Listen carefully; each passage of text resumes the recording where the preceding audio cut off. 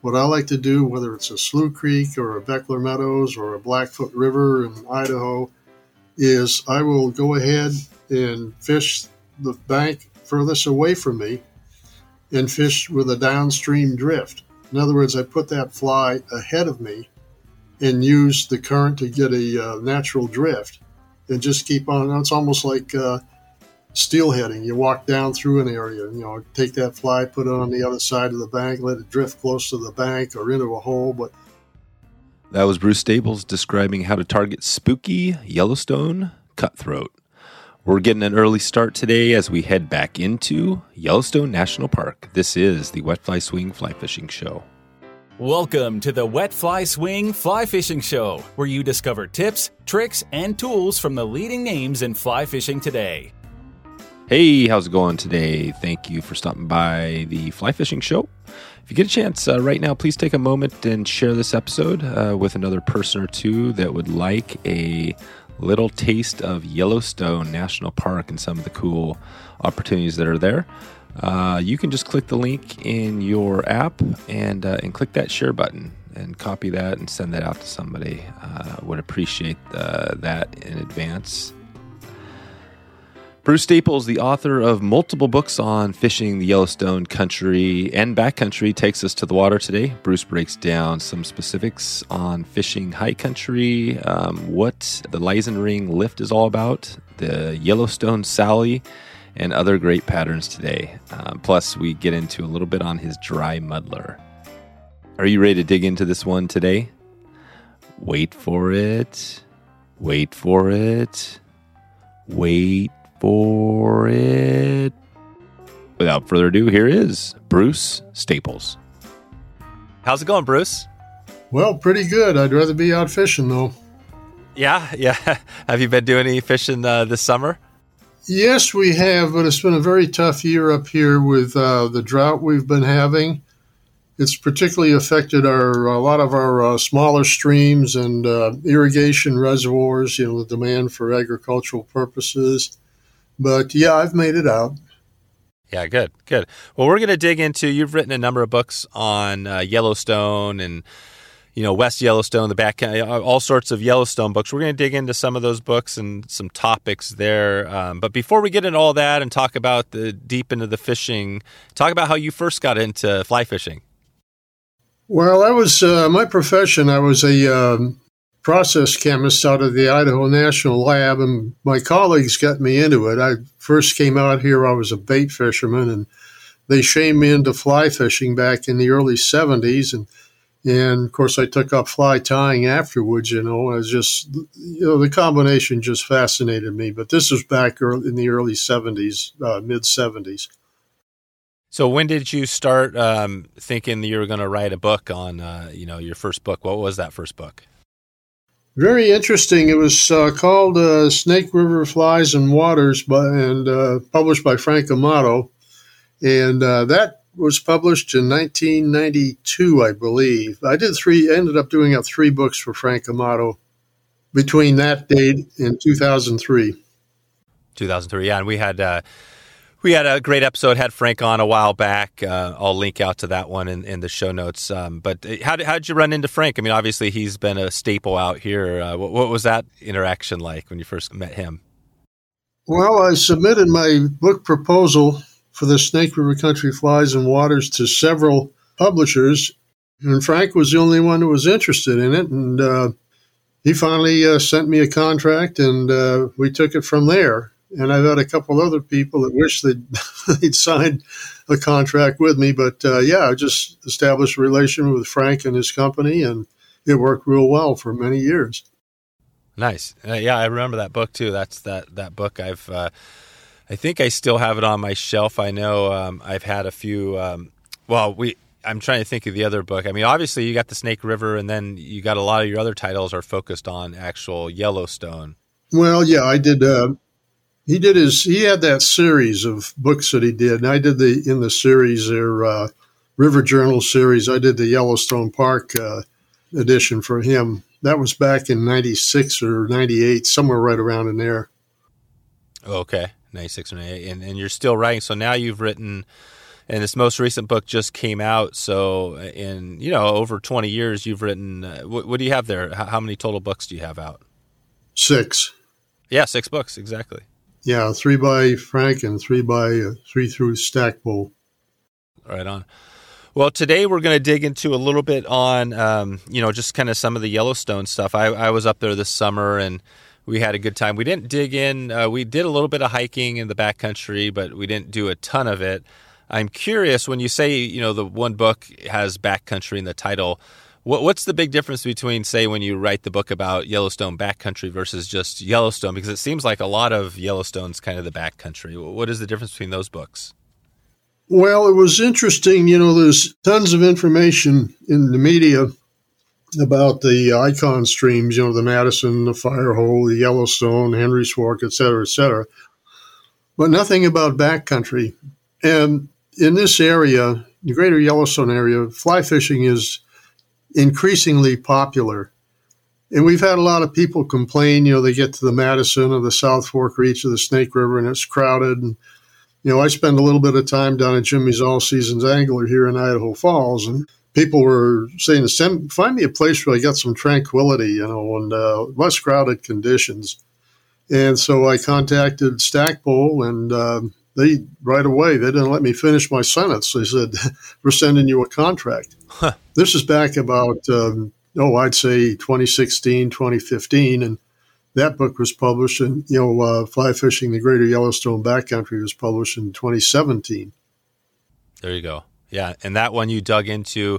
Let's talk about that book a little bit. So you dug into, how do you break that out? Because you got a lot of streams up there. Maybe just talk about that book and how somebody might utilize that one to, I guess you get away from some of the crowds.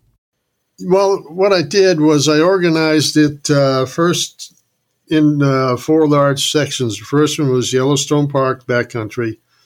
Next one would be Idaho. These are all part of the Greater Yellowstone, so it would be Eastern Idaho backcountry, and Montana backcountry, and Wyoming backcountry. Just did it that way. So it's in the 4 sections. And within that book, I express my experiences, my fishing experiences, do this, do that, et cetera, do it this time, these kind of things. But it's in kind of the essence of a guidebook. And in the front, I put a lot of the things that you need in the media to help you, where to stay, websites, things like that, just trying to keep things up to date. Whereas, in so many books, you don't see this, in front of every water that I discuss, there's information to get people onto the internet and look at various things, the shops, say accommodations, what flies to use, what equipment to use, et cetera, et cetera. That'd be individual for each water I discuss. Gotcha. And for the backcountry, for Yellowstone, the backcountry section, how many water bodies did you talk about there? And was this mostly streams? Oh, there's several in there. For instance, Fall River Basin or Shoshone Lake or Upper Slough Creek or, in particular, Heart Lake Basin. These places. Gotcha. And I remember, Upper Slough Creek.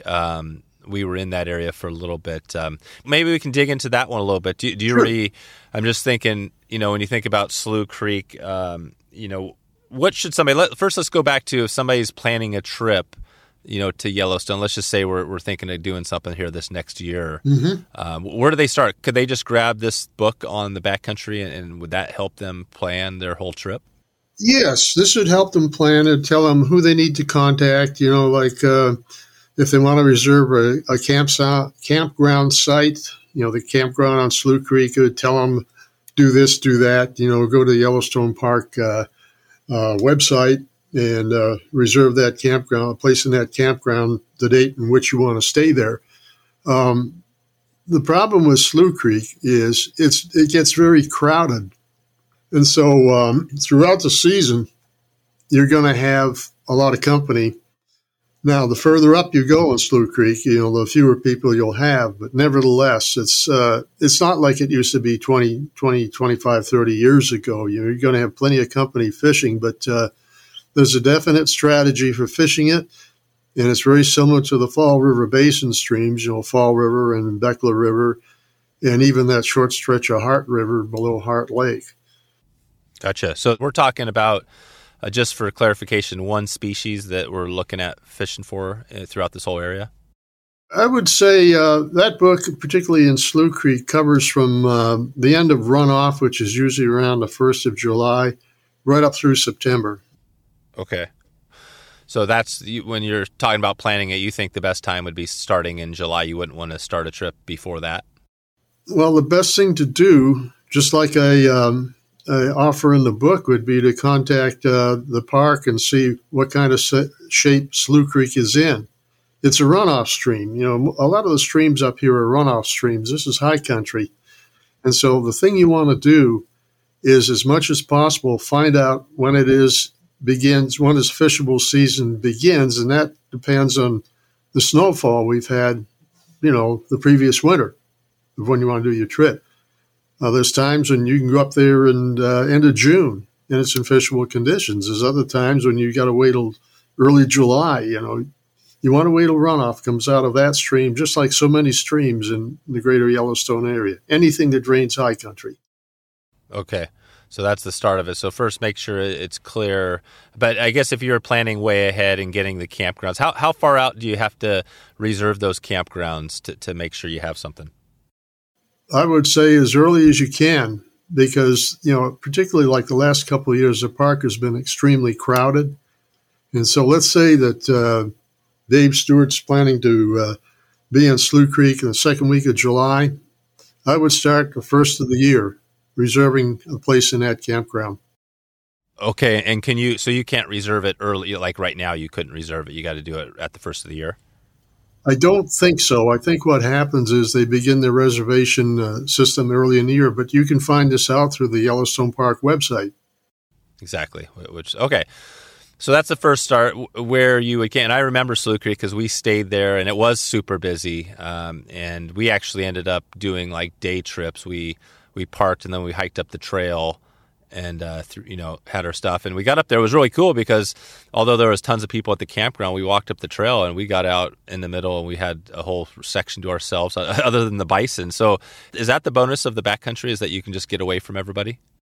Yeah, that's one of the things. You've got the tranquility you don't find in a lot of the streams with traffic. A good example, of course, is the Firehole and even the Madison this time of year when you got the Hebgen Lake run-up fish in there. Those places are crowded. And you get in the backcountry, and your chances of seeing somebody is, occasionally you might see somebody else in there that's looking for the same thing you are. You're looking for the tranquility. The big picture to me on fishing is not just catching fish. It's the total experience. In other words, the scenery, the tranquility, the fishing, that kind of thing. And the backcountry is, it's the best place to find that sort of thing. You just have to remember about the park, the only place where boats are allowed is on Yellowstone Lake and Shoshone and Lewis Lake. No other place in the park. It's all off limits to boats, for example. That's right. Yeah, it's pretty unique. It's cool. So is the difference in fishing, say, versus Slough Creek up there, you hike up the trail in the upper, kind of the backcountry versus, say, lower Slough or even into some of the lower Lamar Valley. What's the difference as far as fishing? Are there a lot of similarities? Well, they're all meadow streams, and so you use tactics. I don't care if it's Lamar or Slough Creek or Soda Butte Creek. They're all meadow streams, so you use those tactics. The thing is, the Lamar River, unless you get up there about 3 miles, and Soda Butte Creek, because it's right beside the road, they get crowded, whereas Slough Creek, you can get further up. It's just like, say, in the southwest corner of the park, Fall River and Beckler River. You walk a ways, and that eliminates a lot of people. But the tactics that you use on all those streams are all very similar. They're all meadow streams. They're all meadow streams. What are some of those tactics? If you're going in there, let's say, I mean, I guess gear wise, you're probably using, some pretty normal trout, lighter trout stuff. And it's all, are you pretty much hitting, is this like mostly dry flies, like 90% dry flies, or are you mixing that up?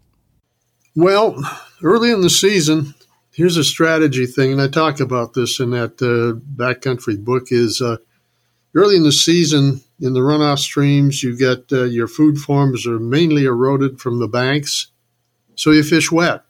Okay, when runoff starts receding, some of the first things that will start to come out will be your small stoneflies, and then you get into some of the mayflies, like PMDs are usually first to come out, and then depending on conditions, you get into the drakes. When this spans like from as soon as runoff gets out of the stream into, say, the middle of July or so. And then when you get past the mayfly peak, you start looking at there's a few mayflies around, like speckled duns, and you get some damsels and things. But you start looking more, you tend more and more towards terrestrial insects. And I'm talking about meadow streams now, or anything that's bordered by a good overhead vegetation. Gotcha. So yeah, you start, and then so the dry fly. It sounds like it's a good mixture. I mean, best thing there to do is, your book, you kind of cover all this a little bit of, yes. What the entomology piece. Yeah. How did you first dig into all this? And is this all self-taught stuff, or did you have, how did you, because the entomology is not always the easiest thing. Well, it's not, but I had some people help me in this, particularly beginning with Bing Lemke, who's kind of the patron saint of Idaho fly tyers, and then of course Jay Buckner is one heck of a good entomologist, and a friend I just lost, Dr. Harley Reno. These people are all entomologists. They helped me out tremendously, but you've got to look at. There's some generalization things that early in the season, there's not that many mayflies in a lot of these streams. The fish get their food from what's eroded from banks, and just nymphs on the bottom. You get currents and the things. The streams are more turbulent that time of year. More things are sucked up or off the bottom and brought into the stream from bank erosion. So you start off the year with wet flies, and then gradually, as you lose your runoff in and this applies to an awful lot of streams up here in the greater Yellowstone area. But then as runoff recedes, then you start getting into active aquatic insects. Whether it's stoneflies or caddisflies, which are the most popular, or most in most of these streams. Anywhere there's a little gradient, you find more of these than anything else. But yeah, as the season goes on, you switch into dry fly fishing. And it can be very effective if you know what you're doing. Okay. And on those wet flies, when you say wet flies, do you mean actual wet flies, or are you talking about wet flies and nymphs, just anything below the surface? Both. Anything, if you know the insect structure of your stream, what insects, what aquatic insects are there. There's flies that simulate those, but then also life forms that are eroded into the stream, like it or not, earthworms. That's why woolly buggers are so effective. Grubs and things like that eroded in from the banks. So it's a combination for these fish. And you got to remember that they don't have to come to the top to get these. They're usually either close to the bottom or part way up in the water column. Gotcha. Yeah, no, this is good. So there's, like you said, so going back, so early in the season, it's going to be higher, and those higher early season, you're kind of getting down. And then once that slows down and things calm down with the river, you start seeing some dry flies. How are you then pretty much fishing dries all the rest of the summer till the fall? Dry flies, and of course, life cycle patterns, particularly things like emergers and duns. The yellow sallies, they emerge right in the stream, so they're one of the first ones to come out almost everywhere. But yeah, I'm fishing, let's say, to the surface and not too far from it, not far below it. Gotcha. Okay, and the yellow sally, which I've used before, let's describe that one a little bit. Do you know that bug? Is that one of the most popular ones that you would say, as far as kind of that time of year? Well, it's one of the first in a lot of the meadow streams I fish. It's one of the first aquatic insects to emerge. That's why I mention it. And so it can be, life cycle forms of it can be very effective. And on the surface, something as simple as anything that imitates a caddis will work, or anything like that. There's several yellow Sally patterns around. Any kind of emerger, something as simple as a soft hackle of the right size will work. Soft hackle flies are extremely effective. So the soft tackle fly would be, and so you're saying, I'm thinking of this dry fly that I've used in the past, this little yellow Sally, but you're talking coloration. Are we talking yellow? Well, a lot of the colors depend on water chemistry. For instance, I don't know how much the yellow Sallies vary, but PMDs, the body color of PMDs of the duns vary depending on water chemistry. Like you go in the Henry's Fork, and they're kind of I'd say a yellowish olive. Then the Fall River Basin streams are definitely chartreuse. A lot of that depends on the environment. I'd say almost, I'm overstating this a bit, but the chemical makeup of the water in which they're living. Right. Yeah. No. The environment. Okay. So it's good to have a very. I mean, what is your fly box? If we were to look at your, your Yellowstone box, say this box you're taking up to this area on Slough Creek, what would that look like?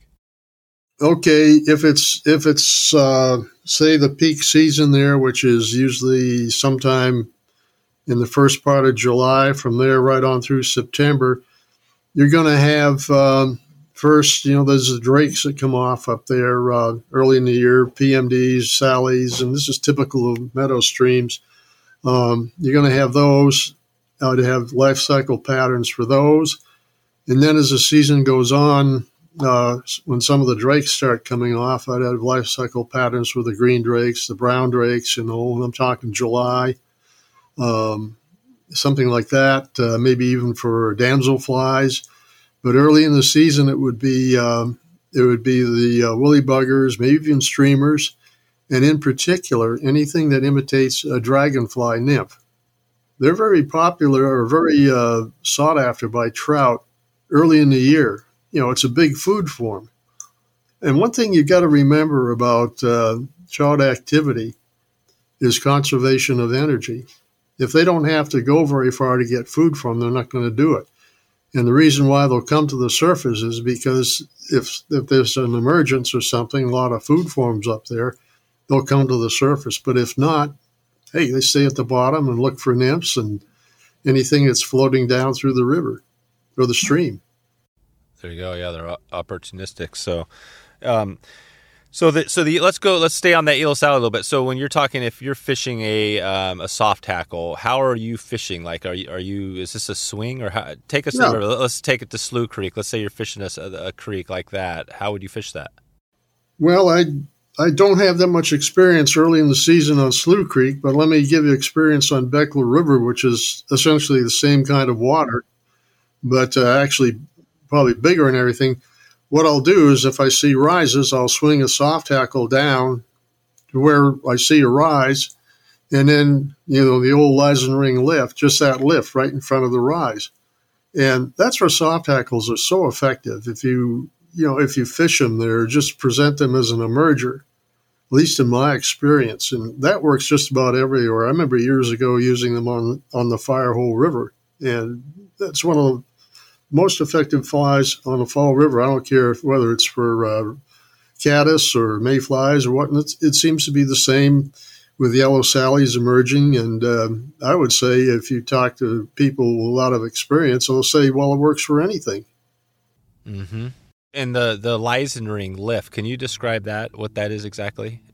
That'd be something where you drift the fly down to where a rise is. You could either swing it or just drift it, directly down.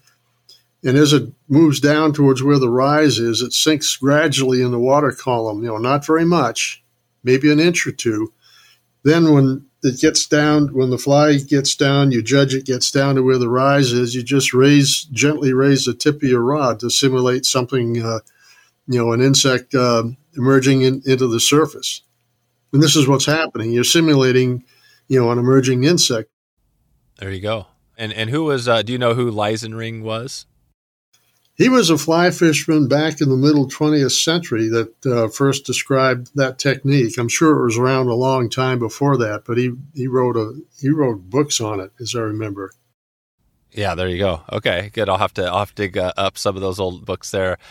And then you mentioned a few entomologists earlier on. Were those entomologists also fly fishermen? Oh, definitely. Jay Buckner is a well-known professional out here. I don't know where he started out, but he had a shop. I can't remember the name of it. He started in Jackson Hole, and went through a series or one shop that has become very popular. Sold it, and now he does seminars on entomology and fly fishing technique in Jackson Hole. He was also a very well-known fly tyer too. But it's kind of Harley Reno was a doctorate level fisheries biologist that he guided some, but mainly recreational, and he developed fly rods and seminars, these kind of things. That's how I got to know Harley, through some of his seminars and fly tying demonstrations. But both of those guys Harley passed away back earlier this year, unfortunately, but Jay is going strong. He's essentially an authority on entomology in this area. That's cool. Yeah. I've heard his name. We've kind of almost joked about it that our Rick Hafley was the person I know best from an entomology perspective. And, yeah, you remember Rick and Hafley and Hughes. Yeah, Hafley and Hughes, exactly. And I've been all these years, it's like you don't hear a lot of other entomologists. So I'm glad you mentioned a couple here. Jay Buckner, I'll try to track him down as well. Yeah, he is a person worth talking to about stream entomology, at least, and I'm sure somewhat with still waters too. But he's a recognized authority on stream entomology. All right. Well, what have you learned from his? Is one of those things where you just learn so much you can't even pinpoint, one thing? Is he? What I've learned from him is what to expect. What species of mayflies and caddisflies are in certain kinds of water. Where you find, let's say, your ephemerellas, what kind of water you can expect them to be concentrated in, or say like the summer drake, where and when you find that being active, what kind of water. And there's books, there's entomology books out here. Dr. Paul Needham, some of his books, he was a professor, and I'm not sure. I think it was back east somewhere, New Jersey, or could have been down in Utah for all I know. But it's a good idea. Some of the books that Schriebert wrote, that big volume of his Trout, that has entomological information in it. But I think it's a good idea to take a look at some of those to see what, it targets what kind of flies you want to use in a certain water. Right. No, that's a huge pain point for people is they come to a new river or stream and they're like, okay, where do I fish? How do I read the water? And you're saying that this person shows you how to understand what bugs. I mean, essentially, reading the water. When somebody asks you that, what do you tell them? Like, how do I read water? How would you tell them out there? Well, it's a little complicated subject. It depends. If you're talking to an entry-level person, it's kind of like you relate it to the human experience. You say, hey, look, they're living in the deep water where there's less turbulence, just like you live inside to get out of the wind. But when you go to eat, you go somewhere else in the water. You go to where the food is, and that's usually the riffles and the runs, that kind of thing. So you go into your dining room, and when you want to do just plain living, just taking it easy, you go. When you want cover and protection, you go to your living room or your family room. There's parallels with human, the human experience. That's that's of course for an entry level person. Yeah. Well, what about when you take it up to the next, like, kind of mid-level? How do you start changing that conversation with them? The best thing to do then would be to take a person out to a stream. If they want to fish a stream, you take them out to a stream and you show them, here's where the fish are. Here's the way they work. They'll come in when the water temperature gets up to a certain spot and the insects get active. Then they'll move to this area to feed. Okay, you do something to disturb them, bang, they go back down into the deeper water. They're going to stay there, leave them alone, come back half hour later when they're active, this kind of stuff. But you tell them where the fish are going to be depending on what they're doing, in the water. And it applies somewhat to still water too. A lot of people fish too deep in a lot of still water. Well, hey, yeah, there's probably more dissolved oxygen there, but there's less food. So when they want to forage for food, they go to a shallower water. Yep. Nice. This is all brought out in that. Excuse me. Go ahead. In which book? Well, it's in the backcountry book. This kind of strategy is all explained in that book. In general terms. The beginning of the book is pretty much general, stuff. It'll talk about these kind of things. Then we get into the subject of specific waters, where and how to fish specific waters. So you do a deep dive for each of those water bodies. So you mentioned, what was the one you mentioned before? Not Slough Creek, but the one a little bigger than Slough that you fished that kind of has similar techniques? Oh, this is Fall River Basin in the southwest corner of the park. This is debatable, of course, but you've got to go there. The thing of it is it's like Slough Creek. You got to walk away to get into the best of what the area has. But it's essentially Fall River Basin. And the major streams would be Beckler and Fall River, Mountain Ash Creek, and Boundary Creek. And, of course, the lakes would be the lakes at the head of Fall River, Beulah and Herring. These are all backcountry waters. You have to walk a little bit to get into them. They're not difficult walks, but it takes time. But the thing you got to remember is when you're in high country fishing, water temperatures it takes a while for water temperatures to get up for the aquatic insects to be active. And it's the same thing with air temperatures and the terrestrial insects. It takes time for them to become active. So if you're in particular a dry fly fisherman, you don't have to be there at 7 or 8 o'clock in the morning. You wait till things warm up. So let's say you got to walk 3 miles. So what's that? Maybe an hour and 15 minutes. You time yourself so you get into when the insects are active, whether aquatic or terrestrial. That's usually when the sun's up and things have warmed up, whether it's water or the banks or anything like that. So, yeah, a lot of these backcountry waters, that's part of your strategy is, hey, take time to walk in. It's not going to affect your fishing. The fishing doesn't improve until both the air and the water temperature gets up to a level where everything's active. I guess depending on when let's just take it to that. So again, the yellow sowie, when you're fishing those wet flies, that would be kind of a like later July, August sort of thing? They're one of the first things on these meadow streams, on several of the meadow streams to emerge. And that's usually after your runoff decreases, gets down to the point the water temperature warms up, clears up.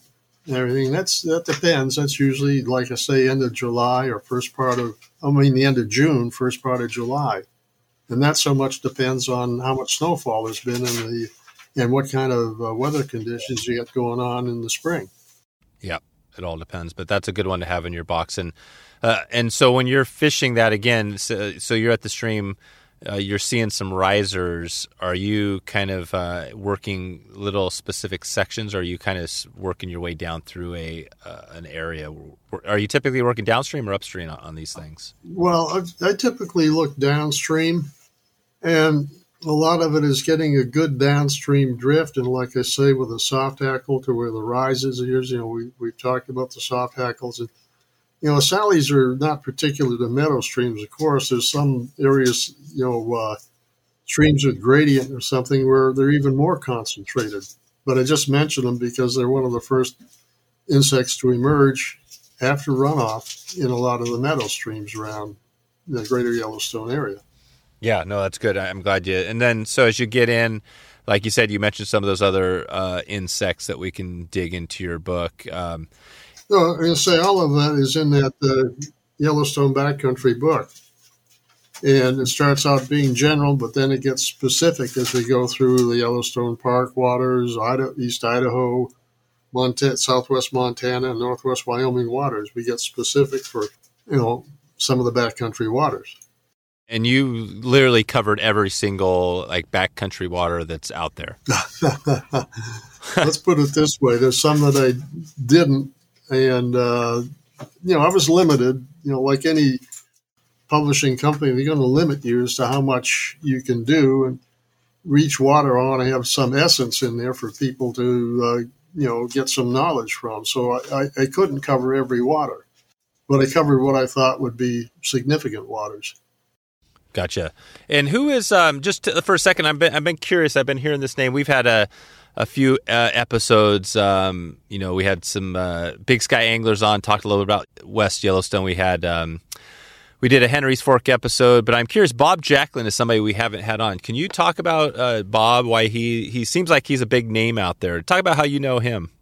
He's an icon, and I got to know Bob just because I would go to West Yellowstone, the town of West Yellowstone, and from there go to fish various parts of the park waters. And also, the Federation of Fly Fishers, now known as Fly Fishing International. I met Bob through many of the conclaves that that organization had in West Yellowstone. But I met Bob, and essentially we became friends. But Bob has been he's a very interesting story. He started out in New Jersey, and after he got out of the service, he'd drive to the greater Yellowstone area, Yellowstone Park, and fished. He always wanted to do this when he was younger, but when he was able to get out and drive out, he'd drive out and fish in the summers. This was back in the late 60s or so. He'd drive out in the summers and go back to Jersey in the fall. This is typical. A lot of people go to school or work or whatever, then come out the next year. And he got so interested in it that Bud Lilly hired the guy as a guide and a fly tyer. And eventually Bob had enough experience and exposure to begin his own business in the middle 70s. He'd make a very good interview for you sometime. But through that, he just became an icon there. I think his shop, essentially what happened was he bought Pat Barnes' tackle shop back in the early 80s. And this kind of increased his business into, international status, so to say, that Pat had built. And of course, and this last book that I did, Fly Fishing West Yellowstone History and a Guide, that history, Bob's history, Craig Matthews' history, Bud Lilly's history, et cetera, it's all in that book. So you have not only that we've been talking about this backcountry book, a little older book, but this new book you have goes into. So this is all the history of how far back of the history do you go in that book? Well, with respect to the greater Yellowstone area, I go back essentially to the turn of the 19th century when there was no town essentially. People would come out here and go in the backcountry and fish, by horseback and maybe local guides, this sort of thing. But there was no fly fishing community established. But as time went on, that community developed, and we follow that through. The development of West Yellowstone is essentially today it's the icon fly fishing community. It wasn't, say, back in the 30s and the 40s when, your Catskill fishermen were around. But now it is, and also besides the history in that book, we discuss the major waters, and there's also a section with about 200 of the famous flies that have come out of West Yellowstone. It's more of an interest to a guy that wants to know who was here before me. Why have I got why do I have what I have here fishing? Who was here before me? Who established this? It's more for the person that's interested in that, whereas a backcountry book is for the guy that wants to get out and catch fish in a tranquil situation. There you go. Yeah, they both sound great. And are you now, where are you located now? Idaho Falls, Idaho. Yeah, you're in Idaho Falls. Okay, perfect. Yeah, so you're right in that area, and I remember we came through there. Well, I guess we were the fires, right? You've been seeing some of that. Has it been kind of a every every summer of the fire has been kind of there every summer the last few years? Yeah, there's been times when the fires have closed down certain places to fish, like you up here in southwest Montana in Centennial Valley, the area up above Elk Lake was closed for a good length of time because of a fire up by Hidden Lake. These are really icon waters. They're a little bit out of the beaten path. You've got to go through gravel roads and everything, but some of these waters were actually closed because of the fires. People setting up facilities and everything and fighting the fires themselves. They kept the public out just because of dangers.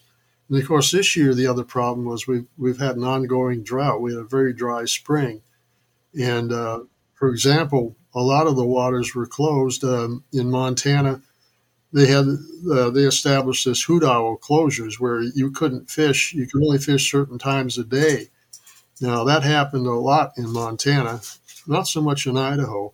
A good example was they closed a couple creeks completely to protect, like West Slope cuts and grayling from people fishing them just because the water was so low and warm in these areas. Effects of the drought.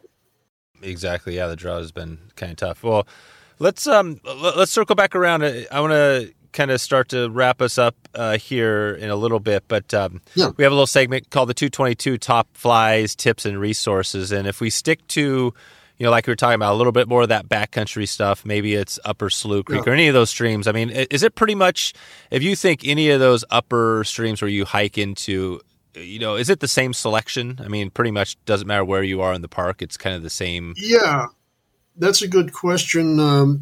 There's a lot of similarities. This is all high country, and so when fish in these streams become active is very similar. Doesn't matter, all these streams are 6,000 feet or higher, and so, your air temperature and your weather conditions, they affect all these streams in the same way. And your fly selection, I think, fly selection is so subjective. If you ask me, what patterns would you have, Bruce? Well, I've got a favorite pattern that imitates both stoneflies and hoppers and larger life forms like the insect life forms like that. It's called a dry muddler, and I have that everywhere I go. And but as I say in that backcountry book, if you learn the progression of terrestrial and aquatic insects, you take life cycle patterns for those. And I mentioned something like soft hackle patterns.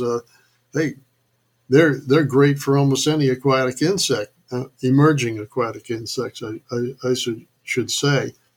But you've got to know what the aquatic insects and terrestrial insects are on each area. And then you go and find or accumulate, fly patterns for the life cycle of those insects. All those meadow streams are similar. I don't care whether it's Slough Creek or Beckler River or the Upper Blackfoot River here in East Idaho or some of the smaller streams around that are meadow streams. There's similarities. There's so many similarities on what kind of flies you should be using.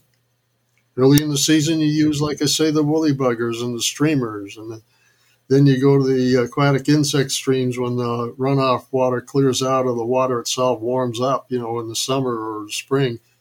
Then back in the fall, you go back to the streamers, because the brown trout are active and the rainbows are following them. There's a whole array of flies that you use depending on where you're going, what the stream is like, and what part of the season you're fishing.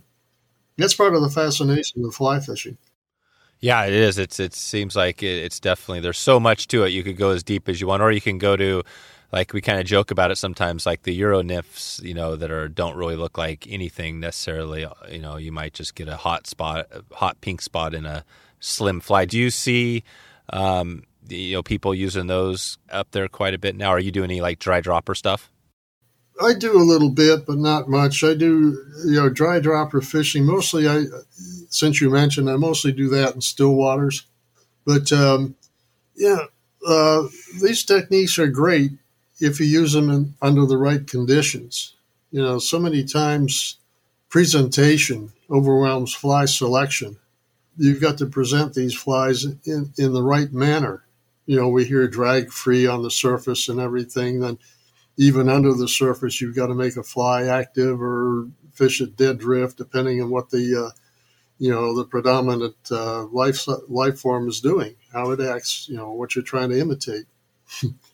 It's a lot different than bait fishing when you just drift a night crawler into a hole, isn't it? Right. Yeah, exactly. So you mentioned, let's grab one more fly. So you mentioned the dry muddler. I know there's a lot of variation, but if you're going to take another go-to fly in your box, what else if you had to throw another one out there? Okay. If it were going to be a wet fly, my favorite is a fly called a peacock leech. What it is, it's a woolly bugger tied with a peacock body and a gold bead in front and ginger hackle and ginger marabou. And I'll vary the size on this depending on what the life form is I'm trying to imitate. But that fly is just so versatile. It can imitate a leech. It can imitate a dragonfly nymph if it's large enough, or a damselfly nymph. It can even imitate something like a minnow, or it depends how you present it and where you present it. But that would be the second fly. That would be a wet fly I'd have in my fly box. When it comes to streamer fishing, I particularly like soft hackle streamers. They're essentially soft hackle flies tied with marabou feathers. You put a bead on them so they get down deep, this kind of thing. So those would be three of my favorite flies right there. Another one that I like, some of these emerger patterns, some of the Harrop patterns are superb patterns, for imitating different parts of insect life cycles. There you go. And how are you fishing that peacock leech, or a woolly bugger? How would you fish that early in the season? Well, in still waters, I'll use it, like I say, in smaller sizes, imitate a damselfly nymph. Or, if it's early in the season, a little bit larger, like about a size 4 or something, imitate a dragonfly nymph. Early in the season, dragonfly nymph patterns are extremely effective, especially in still waters. You can imitate a leech. One of the best places around the greater Yellowstone area to use leeches are beaver ponds, active beaver ponds. All you got to do is wade wet in a beaver pond. You'll see why leechers are so popular. But anything that's versatile. Dry muddler is a versatile pattern because it can be used and tie in certain colors to imitate grasshoppers, even crickets, and also any kind of large stonefly like a golden or a pteronarch, any of those. Any fly that can imitate different life forms at different times is something that everybody should consider. And we all end up having their favorites. The ones I mentioned are mine. And that's based on experience. That's based on. And what about a couple of tips? If we're talking, so we're fishing, out there, let's say take us to, again, that July, earlier part of the season. What would you tell somebody if they're out there trying to catch a few fish? Would you give them a tip or two? Okay. The one thing you got to remember, the fish are there 24/7. So when they look up past the water towards a bank, when they see that, when they see those things, they see a bank that's pretty much the same. But then all of a sudden, here's a person 6 foot tall that's standing there. Okay, that's unusual. So what happens is that essentially puts them down. The thing you want to do is long casts, keep away from the banks as much as possible. What I like to do, whether it's a Slough Creek or a Beckler Meadows or a Blackfoot River in Idaho, is I will go ahead and fish the bank furthest away from me and fish with a downstream drift. In other words, I put that fly ahead of me and use the current to get a natural drift and just keep on. It's almost like steelheading. You walk down through an area, take that fly, put it on the other side of the bank, let it drift close to the bank or into a hole, but try to stay as much as possible, at least 30 feet away where their vision isn't as effective. So, you want to not disturb what they see 24/7 is what I'm saying. That's a good tip. So basically in 30 feet, that's a good distance. So Yeah, and you're kind of at fishing least. downstream and across. Yeah. Or even the same bank, fish it downstream, below you, everything like that. Drift with the current. There you go. Or just, oh, right. So just drift down. So get it out towards the bank and then just let the current naturally just drift it down. Yeah. Okay. Then you might have to, follow it down, walk down, but you're away from that water. If the fly's, that distance away, the chances of them seeing you diminish. Yeah, that's the thing, so you don't want to just walk right out, into the creek and spook the fish. Yeah. And are you typically fishing in these runs, or these little runs, you're looking for some structure under there, just like normal, something that they could hold around? Well, cut banks. That's a great piece of cover for a fish. Get underneath a cut bank, or even the head of a pool, because if something startles them, they can get back under the bank, or they can get back into that pool. So that kind of structure, in stream stuff, like a downed tree or something, that's overhead cover. Anything that looks like overhead cover, or in the stream cover, like boulders or something, they'll sit behind something very large, like a large boulder. Just there's less turbulence right behind it. So you look for submerged structure as well as above the surface structure. Okay. And do you want to give us maybe one more tip again? So we're out there in this area. We've got we're looking for cover. We're swinging it down the bank. You're using that the Lysen ring lift, right? Anything else you throw out there if you're fishing maybe that soft tackle?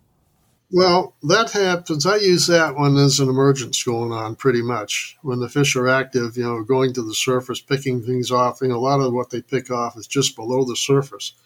That's where a soft tackle can be particularly effective, is, something that's approaching the surface. So you got to remember, for that insect to break the surface takes a lot of energy. And so, getting past the surface to fly away is difficult for these insects in general. And so there's like a place where they pause, and that's when the fish will sit there and grab them when they're doing that. So, yeah, that is something when there's an emergence going on, a soft tackle can be extremely effective to imitate, say, an emerging insect. No, it's effective, and just the wet fly swing. So I'm curious, thinking a little more about just the area itself. I know when we were there this year, it was pretty spectacular. What's kept you, like when you think of Yellowstone, there's so much going on there. Is there one thing that really sticks out to you that makes you really love that area, or something somebody who hasn't been there before, what would you tell them? Well, you've got to, everybody should at least try the Icon waters, the Madison, the Henry's Fork, the South Fork reach of the Snake River, Firehole. Give them a try. But the thing is you're going to find that there's a lot of human activity going on, whether it's people wading or people boating. And so many of these backcountry waters, there's no boating. It's impossible. How do you get a boat into Slough Creek? Other than, of course, it's illegal anyways. But you eliminate a lot of the human traffic by going in the backcountry. And so I would say that, give those areas a try, but look at any book or anything in the media that describes backcountry waters, because in general, you're going to have, if you look at the big picture, the scenery, the tranquility, the good fishing, you're going to have a more interesting experience. Yeah, sure, there's some of them, these places you're going to have to expend some time and some energy to get to, but it's darn well worth it. But look at the strategy gems about, hey, things aren't active in there till a certain time. This is high country. It takes time for things to warm up to a point where food forms are active. It's all in that backcountry book, and it's in some of the other books around too. Gotcha. All right, what is that book like on Amazon or wherever? What's that book run? The backcountry book. These books, Stackpole prices them all. They're all about $30, something like that. They're not the $50, $60 books, and they're all pretty much soft cover. But there's a lot of information about, if you're coming to the greater Yellowstone area, about selecting places to fish other than the Icon waters. And there was nothing else in the media produced that was like this.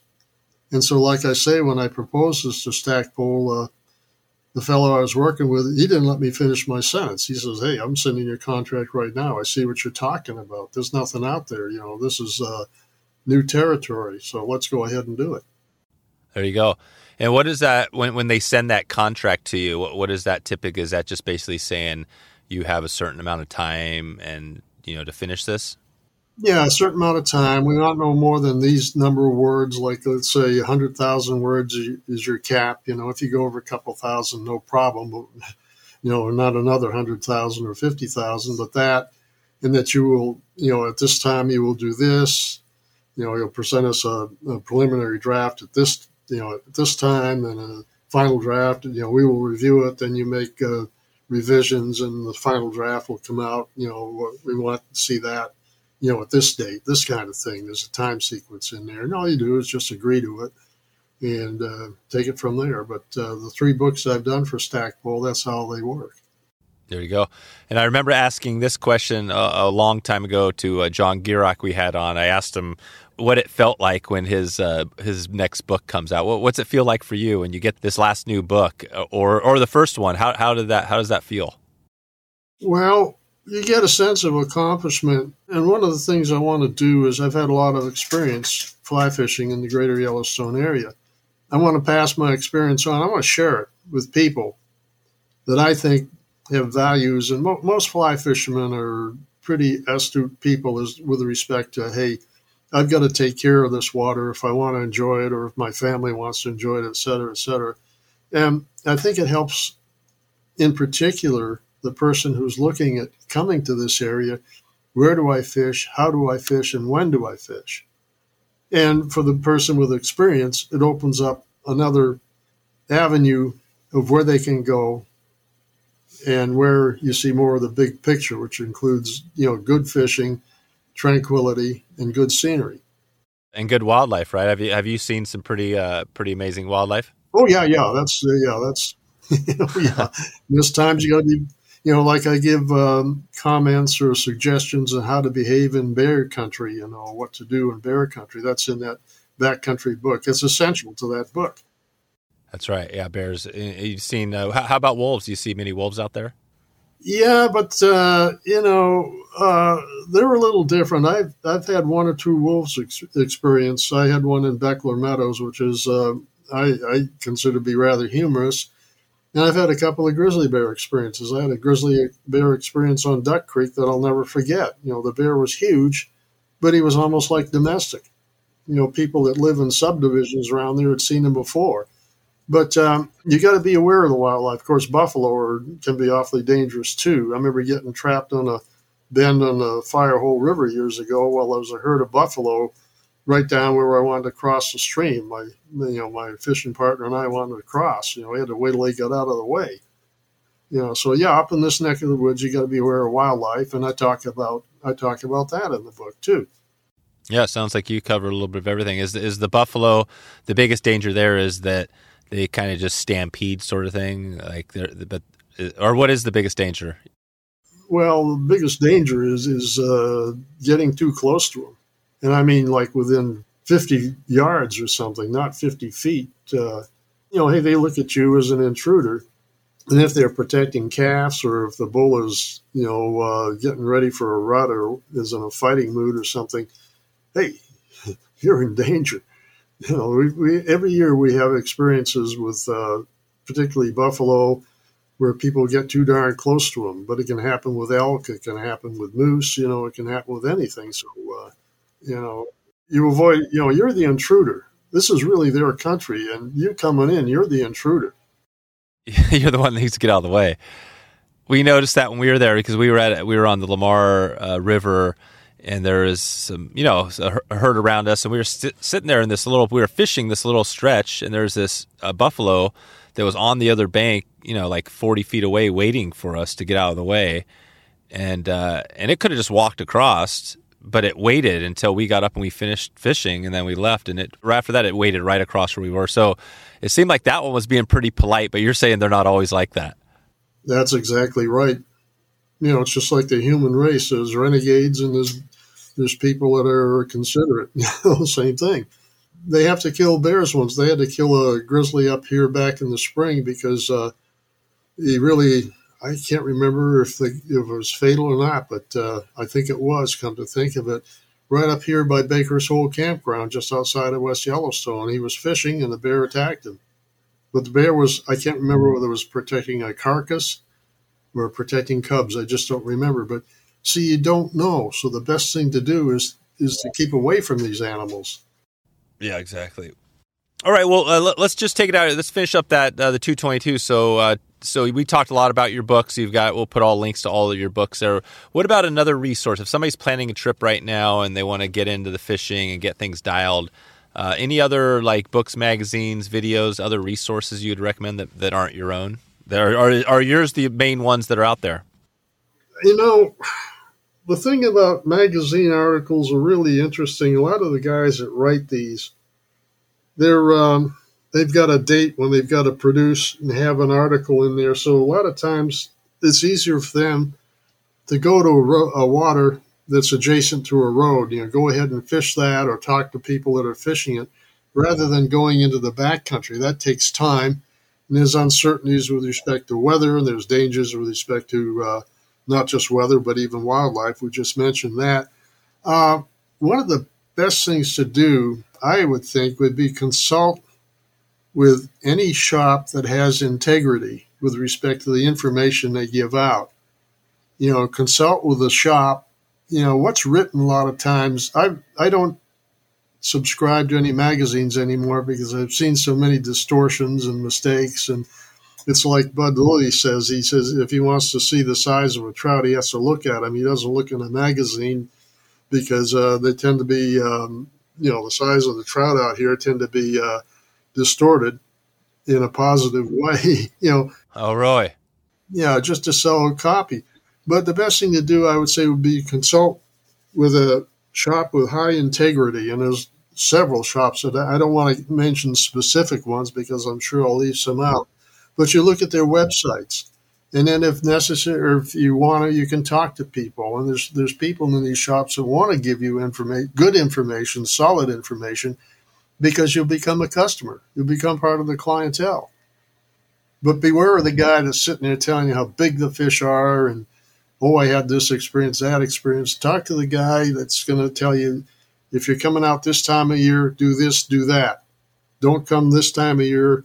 Come this time of year because certain things are happening that make the fish more active. He's going to give you information like that. There's several shops in the area that you can find. Usually they have pretty extensive websites with a lot of information on them. And people are willing to talk to you. Perfect. All right. Well, I think we'll leave it there for this one, Bruce. Maybe just give us a heads up in the next 9 months or so. Anything new coming up for you? You want to give a shout out? Any other books coming up in the works? I've got a couple ideas, but I just don't know. These companies, what they want to do, these publishing companies, they want books that are going to sell. And luckily, the books that I've done from at least the last two and maybe the first one are still selling.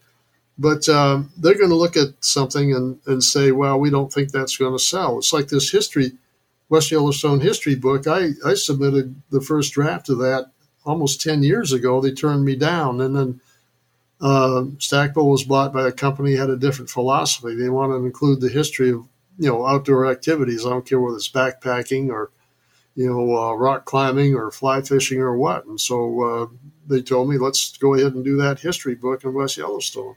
And come to find out, it's selling very well. That's great. Give us a little one from that story. You talk about your history and stories.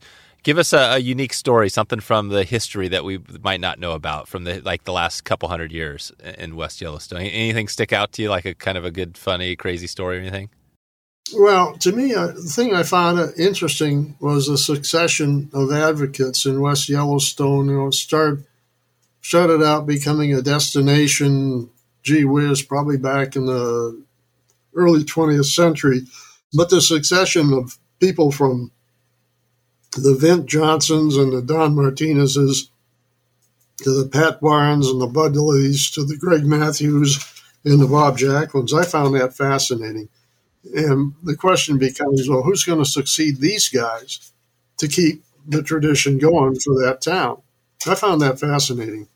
Ah, that's a pretty big shoes to fill. Is Bob? So Bob Jacklin's still there. He must be. Yeah, he's still there. Blue Ribbon Flies has been sold. Craig Matthews sold it back in 2015, and of course, let's see, Eric Swanson. He's still active. He started back in the 90s. But what's the succession going to be like? And of course, with respect to me personally, fishing, starting out in the Icon waters and discovering these backcountry waters that were just offered just as good, if not better, experience. That progression, that started back in the 70s back in the 80s when I found Heroin State Park to become so crowded, forced me into the Beckler Meadows, Fall River, Upper Slough Creek, Blackfoot River areas. That was fascinating personally, just to see that succession.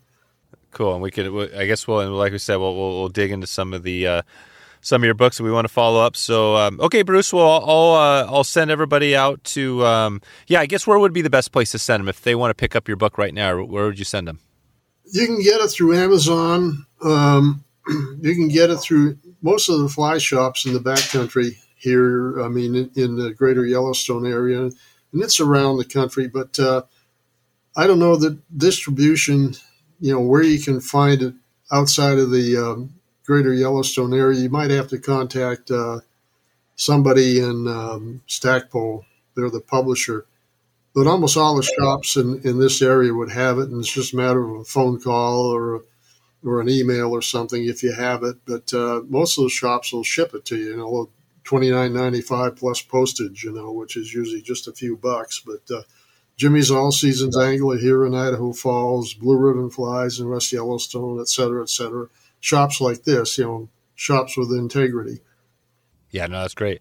Okay, perfect. Well, we'll leave it there for now, and I'll definitely be picking up a copy of this, but we're going to hopefully get out there again this next summer and probably get out a little earlier. It sounds like, I'll check in with them. And but yeah, Bruce, until we meet again, thanks for taking the time today and shedding some light on all this and all the good work you've been doing over the years.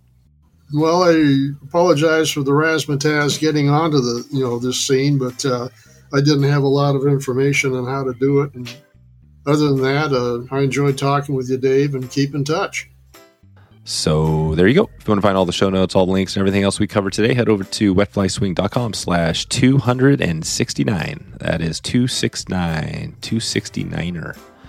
Please subscribe if you get a chance, if you haven't already. If you're new to the show and you want to follow this show, get the next episode delivered right to your inbox, you can just click that subscribe button, and just like magic, it drops in when this episode goes live, usually first thing in the morning. And first thing in the morning on this Thursday, we have another Planet Protect, which we're calling Planet Protect, the series that dives into some of the large conservation issues around the country and the world. This week, Thursday, is the Everglades Foundation. We've got a podcast where we dig into that big issue that's going on. So really interesting stuff. Steve Davis, a scientist from that area, talks about it. So click that subscribe button. You'll get updated when it goes live. I want to just say thanks again. Thank you for listening all the way till the end here and supporting the show. Appreciate you for being out there, and hope to maybe catch you online here or maybe on the river. Thanks for listening to the Wet Fly Swing Fly Fishing Show. For notes and links from this episode, visit wetflyswing.com.